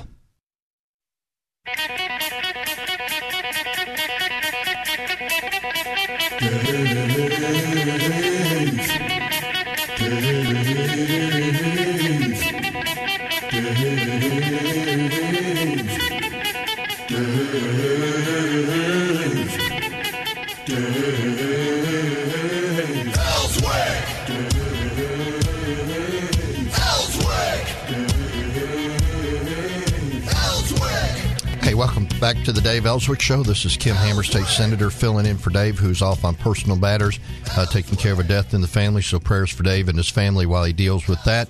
We'll finish up the last hour, which I don't know about you, but the first 2 hours have gone by pretty quick. We've got to finish up this hour. Tim Campbell, who I've held over, graciously, he's agreed to hold over from the top of the hour. We're talking about relationships in America today and in Arkansas. We'll be joined by Alan Kerr here in just a minute, former Arkansas Insurance Commissioner, to talk about the cost of insurance premiums and, why is it that they're so high? Is there anything we do to pound them down? And then we'll finish out our time this morning with Wes Ward, who is the Secretary of Agriculture here in the state of Arkansas, to talk about some things that are relevant to Arkansas agriculture. And I know y'all maybe get the idea of a tractor out in the middle of the field, but there's a lot more to it than just that, that Wes will come and spend a little time with us this morning. So I've got Tim Campbell. And Tim, one of the things I wanted to do, you mentioned that you just came back from spending, I think you said nearly 3 years. I forgot, it was a long length of time in West Africa. Did you go over there just as an individual, or were you affiliated with a group to go over and do the work that you did working in those underprivileged areas? Yes, sir. I went over with the U.S. Peace Corps, where basically their initiative is to bridge the gap between developing countries and the United States, and also to go in and help with our level of expertise that we do have, and also to learn from that country as well, because it's not just Americans teaching. We learn a lot when we go over space. I learned the language, I learned the culture, and I had to speak the language. I could only speak the language that they spoke, which is Mandingo. I was living with the Kunta Kinte family, the Kintes. I visited Kunta Kinte Island. I visited a few of the historical mummies, specifically the slave passages and the historical slave passage mummies they have over there, which was a really great experience. Well, and I think that speaks a lot to your character, and maybe gives people a little bit of insight as to who you are as an individual. Let me put you to the test real quick. Say something in the language that you learned that you wouldn't want people to know that you said, but you said it anyway. Just go ahead and take about 15 seconds and give us a test of your language. Well, I'll give you a 15-minute prayer for our America and the state that it's in right now. Alama Simaya, Alama Jati Kenyaso, Alama Mofingo Be, Alama Mabele Jarila. Now, do you care to tell us what you just prayed? I just prayed that Black lives continue to matter. I prayed that for a better America. I pray for the health and well-being of all Americans moving forward. Very good. So let me ask you a question, and we'll finish up our time on this one. And I'd like to invite you to be a guest on the Kim Hammer Show some Saturday, heard here on 101.1 FM, The Answer, from noon until 1. I'd like to have you come on. We'll have a full hour-long discussion. But right now I'm watching the news, and there's a real big push to defund police departments, to do away with police departments. Would you agree or disagree with that, given your perspective on things, and what are your thoughts on that? I can just speak for Arkansas, Little Rock, and that push has not been necessarily to defund the police, but to put more funding into community policing. And you can't stop someone going into training and maybe they're racist, or maybe they have issues of hegemony, or maybe they have different. They have inexperience with other cultures and races. You can't stop that. They have cultural explicit bias. They have unconscious bias trainings, but that doesn't always help. The only thing that you can truly do to get a hold on police brutality, and especially in minority-dominated communities, is create a better, cohesive relationship between police and people. I'm calling for a practicum experience with our police officer going to communities where they're crime-ridden or crime-stricken or impoverished or maybe suffering to health disease and different disparities, to get to know that community, to go door to door. Because I know I grew up on Wolf Street, which was considered one of the worst streets in our Arkansas at the time, and I still remember police on bicycles. I still remember them coming out to cookouts. I still remember their faces still to this day. I don't remember names, but I remember their faces. We need that type of picture painted back into specific communities, especially Black and African-American, Latino, Mexican communities in our world today, to build that relationship and make it better, because it's not fair for people in the community to be policed by people that don't know who they are, what their culture stands for, and their values and norms. Well, to me, that would be a much better approach than some of the direction that we see coming out of certain populations or segments of our population. They're calling for just the total disbanding of police departments or defunding, which makes no logical sense at all. And really, to me, communicates that they have an underlying reason and motive behind their intent, which I do not subscribe to, nor do I agree with, that improving what we have is the much more sensible and mature approach than to just totally do away with something that you're not certain of what's going to replace it. I would be more in line with, if anything, I'd be more in line with funding police departments to a higher level, maybe with that funding being specifically targeted to make sure that there is adequate training. But also you have the best of the best as far as having officers out there representing you, by giving not only the training, but also giving them the livable standards to where they can afford to do their job without having to worry about going home and facing certain disparity themselves. Any thoughts on that? I really agree with that, because one of my pushes for there seems to be like a disconnect between people and police, like I mentioned earlier. I want to see more younger Black boys, more younger Black girls, more younger trans Black people wanting to be police officers. I don't want to discourage our people, especially in minority-dominated communities, not to be police officers, because what it does is it creates a disconnect, a further disconnect that's unsafe and it's really dangerous. I'm really in favor of more Black youth becoming and thriving to be police officers so that they can go back to those communities that they come from, police them, protect them in the best way that they know possible. But is it realistic? And we'll wrap up on this one because I got Alan Kerr on the line coming on, and I will get you on my show on the Kim Hammer Show on Saturday here on 101.1 FM, The Answer, from noon until 1. But you just can't go out and create a Black police force to put in a Black neighborhood and expect that to solve the problem any more than you can create a white police force and put them in a white neighborhood and expect that to solve the problem. Because there has to be that understanding between the police who are trying to provide, to protect and to serve, and the population that wants them there in order to protect and serve, and everybody have what they need to work for the greater good. Would you agree or disagree with that? And if so, why or why not? I think that that goes to the point of like, I think I'm not saying you're taking color out of it, but I think it goes to the point of Black lives versus all lives matter. And I think it's a concurrent relationship in terms of discussion. When we talk about Black lives mattering, we're talking about the fact that all your bones in your body matter.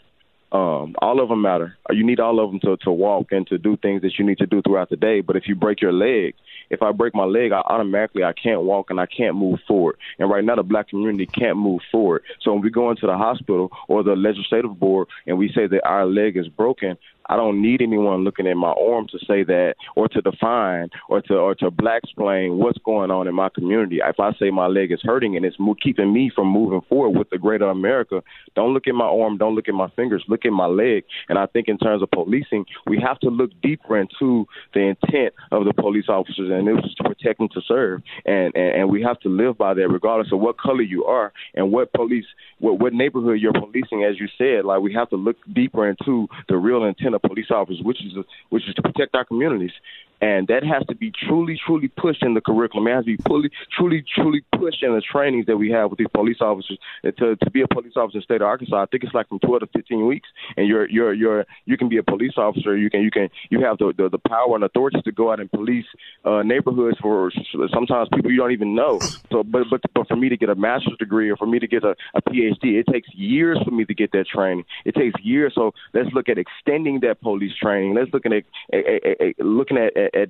looking at those curriculums and basically saying, this is old, it's not working, it's redundant, let's take it out, let's replace it with something that's more helpful and more community engaged. All right. We've been listening to Tim Campbell. I hope that you know by now that he is, in my opinion, somewhat of a voice of reason to have the conversation with, and we will have further follow-up conversations. You can get this on this segment or all the segment of the Dave Elswick Show by going to 101.1 FMTheAnswer.com and get the podcast stuff of it, or rewatch it on Facebook Live on the Facebook page, 101.1 FM The Answer, the Dave Elswick Show, or you can even go up, and I'll have it up on mine, the Kim Hammer Show, heard here on Saturdays from noon until 1. And Tim, I would like to get you on one of my shows in the upcoming weeks, just to have that bigger discussion, maybe bring some others into it, because I think good, helpful dialogue like this is what's going to help us identify the problem, work toward it, and not just react to what they show us on, a 2 or 3 minute video or a soundbite that, in fact, I'll go so far as to say I think sometimes the media contributes to the problem. They don't help solve the problem, but that's a whole show within itself. Tim, thank you for being on the Dave Elswick Show, and I'll catch up with you again. Thank you for being on. All right. Thank you. Thank you. Okay, we're going to bring on Alan Kerr now. And Alan, thanks for waiting. Alan was the former insurance commissioner for the state of Arkansas, and now he has gone into the private sector, and wanted to get him on because Alan's actually going to be on my show coming up on the Kim Hammer Show on Saturdays from noon to 1 here on 101.1 FM. But we're going to do a little bit of a teaser because everybody needs health insurance, and the cost of health insurance seems to have leveled off a little bit, but yet it always continues to go upward. And so what I want to do is get Alan on and just ask you, with your vast knowledge that you've got, because you've also have been or currently are, an insurance agent. You've been the insurance commissioner. Now you represent a different approach. And let me just give you a format to tell people a little bit about what you've done, what you're doing, and where you are at this time in your life. Well, yes, sir. Good morning. I appreciate you having me on this morning. Yes, we are in a business of health sharing ministries at this point. I work for One Share Health.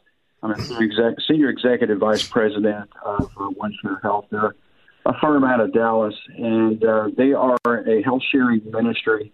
And what I say by that is it's not insurance. It is, you may have heard some commercials on radio of other health sharing ministries, but it's an alternative to health insurance, or a choice that you make to manage your health care needs.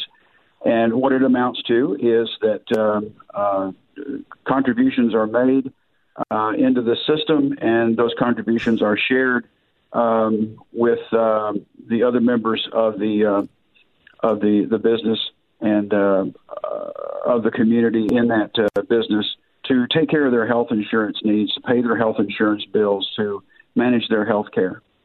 We've got I've got about a minute and a half before I've got to go to the break for the news and traffic. Would you understand that? Because is it tomorrow that you're hosting the Dave Elswick Show? Yes, sir, tomorrow morning. Very good. Okay. I'll be sitting in your seat keeping it warm for you. I will try to leave it in good order for you to pick up and go forward with. But, you do bring a unique perspective because you are or have been still, I guess, a insurance agent. Is that correct? Yes, sir. They let me have my license back after I left the state. They wouldn't let me regulate myself, so I had to sell my license until I was done being an insurance commissioner. But yes, I am an insurance agent now. And then you've also held the office of Insurance Commissioner for the state of Arkansas, which puts you more on the regulatory and accountability side of things. Is that a fair perspective? Absolutely, yes, sir. All right, now you're representing a population of a different approach opposite to the traditional pathway that you were on. So you got a little bit of taste for all three areas. So when we come back, I want to ask you about how with the insurance rates rising as they are, and periodically they'll spike up, they'll level off, then they'll spike up. I haven't seen many of them ever in my lifetime that they actually went down. I want to get your perspective of the comparison and what is it that drives up the cost of insurance, and just have a conversation along that line. I've got Alan Kerr, who is the former insurance commissioner for the state of Arkansas, now in the private sector, on as my guest to be with me to the bottom of the hour here on the Dave Elswick Show. Right now, we got to take care of a little business by going to news and traffic.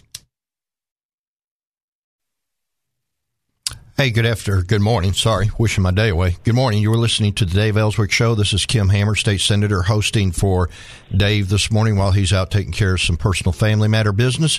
And so we want to continue our conversation with Alan Kerr, former insurance commissioner for the state of Arkansas and working in the private sector now. And so where I left it, and incidentally, if you're just tuning in, Alan is actually going to host Dave's show in the morning. So go ahead and put that into your radio dial to tune in. You'll get 3 hours of good education. I kind of like to think this show is that we just don't entertain you, we educate you, and that's what separates us from the rest of the shows available in the listening audience. So with Alan, you got a pretty diverse background. You've held an insurance license, and then you had to give it up because while you were insurance commissioner, you were more on the regulatory accountability side, so you couldn't police yourself, even though you're a person of character. I think you've done a fine job, but that is what it is.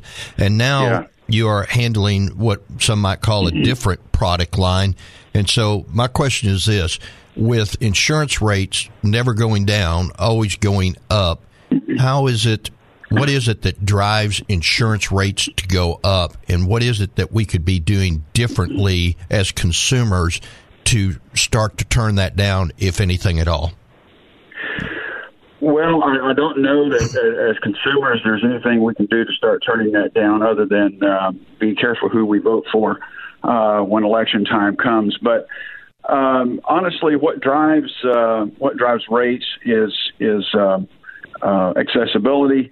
It drives, of course, claims drive rates. A lot of things that people don't really have control over, and sometimes the insurance companies don't have control over. Lots of regulation, unfortunately, is one of the problems in any product on the market. Is anytime you start regulating it, that's going to cause whoever's offering that product to have to adjust his cost in order to cover the cost of that regulation. So. That's one of the things that makes health sharing ministries so great is that the insurance department doesn't regulate them. They're just what they said. They're a ministry, and when you donate your money into one of these systems, that money goes for things that you have better control over. In other words, that money goes into a ministry that has specific requirements. You have to sign a document of beliefs that you agree with that ministry's beliefs and what they're wanting to do with those funds. And they're nonprofits. They're insurance companies are for-profit entities, and this is a nonprofit. So you're not having to take care of shareholders and stockholders and worrying about profits.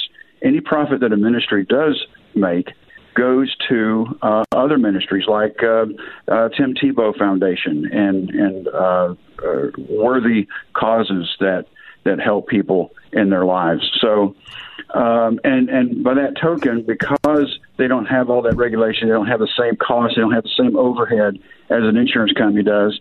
The cost of your health care is going to be quite a bit lower. Those contributions are, by comparison, what you would pay for in premiums to a health insurance company is quite a bit lower. In a lot of cases, about 40% of what you normally would pay. So why don't insurance companies adjust their model to become more like that, to where they pass on the savings to their customers. Why don't insurance companies adopt that model? Because they're for profit. They're there to make a profit. Blue Cross Blue Shield's there to make a profit. United Healthcare is there to make a profit. They have shareholders. They have stockholders that they have responsibility to, and that profit goes to those stockholders. You mentioned about, and I think one thing that's a concern to people out there whenever they hear, shared care concept of meeting their needs is if there is a lack of regulation, there would be a lack of accountability. So what's the comfort level that people can have if they choose to get into one of those market lines, that they're not going to get left holding the bag if they happen to get cancer or a catastrophic event? Well, I completely understand that. As been insurance commissioner regulator, I can understand where their stress would be coming from. However, a lot of people don't realize that their employers' plans, those ERISA plans, those self-insured plans that they belong to with their employers, aren't regulated by the insurance department.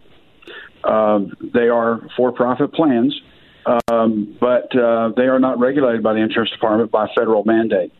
The federal government regulates those entities, and what gives the health sharing ministries their authorization to do business this way is a federal statute that allows them to do that. So very much like the ERISA statute that the federal government has set up. Okay. So, hey, can you hold over to the bottom? Can you hold over through the bottom of the hour, Alan?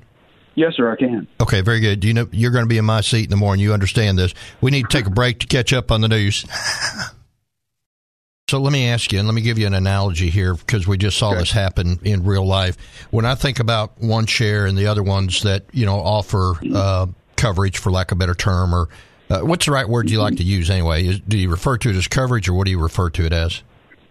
Well, we refer to it as healthcare management. But, you can use the word coverage if you want. Okay.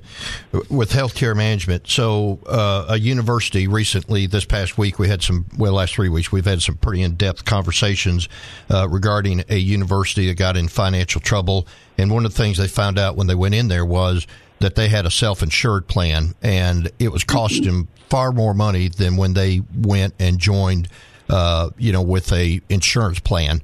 Right. How is it different? How is it different for an organization that is self-insured from OneShare, who it sounds like you're self-insured, dependent upon your members, and being able to keep the cost down? Because when you hear the advertisement about either OneShare and the other ones, one of the big things they tote is, well, you can save a lot of money by going with us. Well, and just like anything, Senator, it's with any insurance company or our organization, it's how that is managed. Okay, it's how they manage that business. A self-insured plan still has to be managed as an insurance entity so that it's viable. Okay, that's what the insurance department does is they make sure that all companies are solvent. So that the public is protected. Now, that's a situation because the insurance company or insurance department doesn't regulate those self-insured plans. They're kind of hanging out there and dependent on whoever's managing that for them. Now, sometimes they'll get a third-party administrator like United Healthcare or Blue Cross to manage that for them, but some of them aren't. And you've got people managing healthcare systems that aren't astute in that type of business. So there are those problems out there, and there's always that chance you'll get involved in one of those. The difference between that and our organization is that we use a lot of tools in order to keep our costs down. We do a lot of telemedicine. We've got a concierge service. When you send us a bill to be shared, we call that doctor and offer them a cash price in order to work that bill down. We are very astute at this and very good at it. We end up paying a lot of times a total bill that might be $40,000. We may only pay $15,000 to settle the whole thing. Okay. Hey, I tell you what, I'm going to stop you right there. And I'm being selfish in this too, because you're going to be my guest on my show this Saturday on the Kim Hammer Show, heard here on 101.1 FM from noon until 1. You're going to get at least half of the time. And here's what I want you to be prepared to come on the show and talk about. I want you to talk about the differences in how you actually manage the program versus how insurance companies manage that contribute to the higher cost if you have an insurance plan. That's one thing. The other thing I'd like you to be prepared to talk about is what are the regulations that are excessive on the insurance industry that are not really necessary that we could seek to eliminate without going down that slippery slope of not having protection for the consumer who has the insurance policy. And then get you a couple of people that can give testimonies about the success of the One Share program, and let's have somebody on the line that we can talk to from a real experience. Maybe somebody that had an insurance policy before, but now they are utilizing the health management plan that you've got, and we'll work out the details between now and Saturday, and you can't talk about any of that on your show tomorrow. If you get desperate for time to fill, you're forbidden to talk about that in the morning when you host the Dave Elswick show tomorrow morning. So does that sound good to you? Sounds good, sir. All right. Hey, I appreciate it. That's been Alan Kerr, former Arkansas Insurance Commissioner, now working for One Share, offering health management plans. We'll have him on, and a little bit of a surprise, I'm also going to get someone else on that brings even a different perspective to that approach and to the standard insurance plans, but then somebody else that kind of bundles for you. And we'll have a talk about how you could, because I want to tell you something. I don't know if you've looked at your health insurance costs lately, but unless you're like an employee of a state or you've got a really good plan with the company that you're with, you are very vulnerable, and it eats up a lion's share of your paycheck. So whatever you can do to help yourself, but sleep with peace of mind that you have your needs met in the event, God forbid, you should have a catastrophic event. That's what we want to do, is provide you with good information so you make good choices. All right, next on the Dave Elswick Show here on 101.1 FM The Answer, which you can go up to 101.1 FMTheAnswer.com and get the podcast of today's show, or rewatch it on the Facebook Live at 101.1 FM The Answer or the Dave Elswick Show page, or you can even go up to the Kim Hammer Show Facebook page. We'll have it up there as well. We're going to be joined now to finish out our time this morning, which in my opinion has gone pretty quickly. Thank you very much. And I also want to give a shout out. Heidi is sitting on the other side of the glass window. You can't see her on Facebook Live, or you can't see her here. You can't see me or hear, you can't see me either on the radio, but she has really done a good job. I hope you feel the same way of keeping me between the ditches this morning. She's one of the unsung heroes that makes sure everything goes out in quality form. So kudos to Heidi. But right now, let's be joined by Wes Ward, who is the Secretary of Agriculture for the state of Arkansas. And Wes, thank you for taking time to being on the Dave Elswick Show, hosted by State Senator Kim Hammer this morning. Hey, good morning, sir. It's a pleasure to join you. I appreciate you letting me join you this morning. Well, I know you're busy, and I thank you for taking the time to be on. Let's just give us a perspective of where we are in agriculture right now in the state, and just kind of hit some of the high topics that are important to you for people to want to know. Yeah, absolutely. And as you know, sir, agriculture is our state's largest industry, a $21 billion economic impact every year. Very diverse agriculture production that ranges from your livestock, your poultry, specialty crops, forestry, row crops, aquaculture. So just a very substantial agriculture industry in the state. And, if you look across the country, Arkansas is ranked 14th in the country as far as just direct cash receipts. So very, very vibrant agriculture economy in the state of Arkansas, a lot of great success stories. But just like every other industry over the last few months, dealing with the coronavirus has taken some negative impacts to the industry. And so we've been working through those over the last few months, really kind of starting back on March 11th when Arkansas saw its first case. But really, just when looking at the coronavirus, a few things in particular that stand out as far as the impacts. has really kind of been a lot more on the animal agriculture side. And so if you look across the country, you see the impacts of the meat processing side, and so that's something that the governor has gotten a lot of questions about. And here in Arkansas, we've got about 60 meat processing facilities, mostly on the poultry side as far as the larger processing capabilities. So we've been very fortunate in Arkansas that we haven't seen those large closures that other states have seen, more so on the pork and cattle side. But still something that we're being very mindful of and paying a lot of attention to, not just in Arkansas, but across the country. But really every piece of Arkansas agriculture has been impacted. Poultry growers and forestry seem to have been impacted the most. And we're spending quite a bit of time on all of those topics. Is the big area in which they're impacted is if they're employees that are working in the food processing plants, or maybe the hired hand that's out on the tractor just trying to get the crop in, and or the truck drivers that are moving the chickens down the road? Is the biggest point of impact upon the agricultural industry is when those individuals get sick and they're not able to work? Or what are the points of impact that you're contributing COVID-19 to having a dramatic effect on Arkansas and agriculture? Yes, sir. I think it covers across several factors, really. Early on, when the coronavirus was growing in the country, there were some issues with agricultural labor, being able to get some H-2A workers into the country, because some countries had really kind of shut down their borders, and so that's spent a lot of time on that, and that's where you saw the Farm Corps effort to help match agricultural labor needs with members of the Guard and Reserves and military members. So that's one piece of it, just the labor aspect.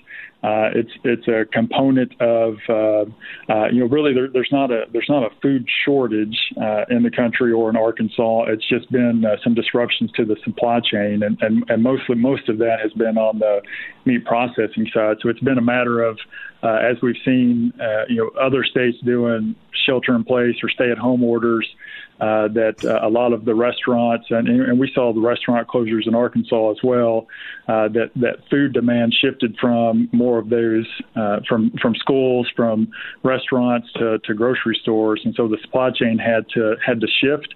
And so that created some disruptions there on just trying to work through those issues. There's the meat processing closures have been because people were sick and were not able to come to work. So it's been a multitude of factors that we and Arkansas have had to work through, and certainly the Department of Health has played a very important role in that, and just making sure that our producers, our facilities, have the guidance that they need. I can't say enough about our poultry industry in Arkansas and the efforts that they have done to protect employees. And so a lot of these facilities have spent $70,000 to $100,000 putting in safety, putting plexiglass, additional PPE, doing temperature stations, a broad range of things that they're doing, really to keep the facilities running, but also to protect their employees and make sure that they're in a safe working environment as well. So it's been a lot of factors that everybody has had to work through to sort out to be able to continue to operate. But and I think that's a big point too. For Arkansas, with agriculture being our largest industry, early on, thanks to the efforts of the governor, when there wasn't a shelter-in-place or stay-at-home order that really locked everything down, agriculture was still running, and so people were still operating, still going to work, still doing their business as best as possible, but trying to work through all of these issues as best as they could. But even if the governor had issued a stay-in-place order, isn't agriculture considered an essential service where those workers would have had the ability to come and go freely in order to provide to the agricultural needs? That's right. It is. And that's where, I think with the governor's leadership, we avoided a lot of that disruption that other states had. So when other states, when they did their shelter-in-place orders, that created a lot of confusion. And a lot of states, we've had weekly conference calls with other states and with USDA and other states where, as their governors were implementing orders, they didn't know who could work, who couldn't work, who had to stay at home, who didn't. But in Arkansas, really, our agriculture industry never really had that question and knew that they could continue to operate and continue to do business. I had Senator Gary Stubblefield on my show, the Kim Hammer Show, on Saturdays from noon until 1 here on 101.1 FM, The Answer, and also had Steve Good, who owns Good's Grocery Store, and we were talking about the meat processing because of the price of beef being up so high.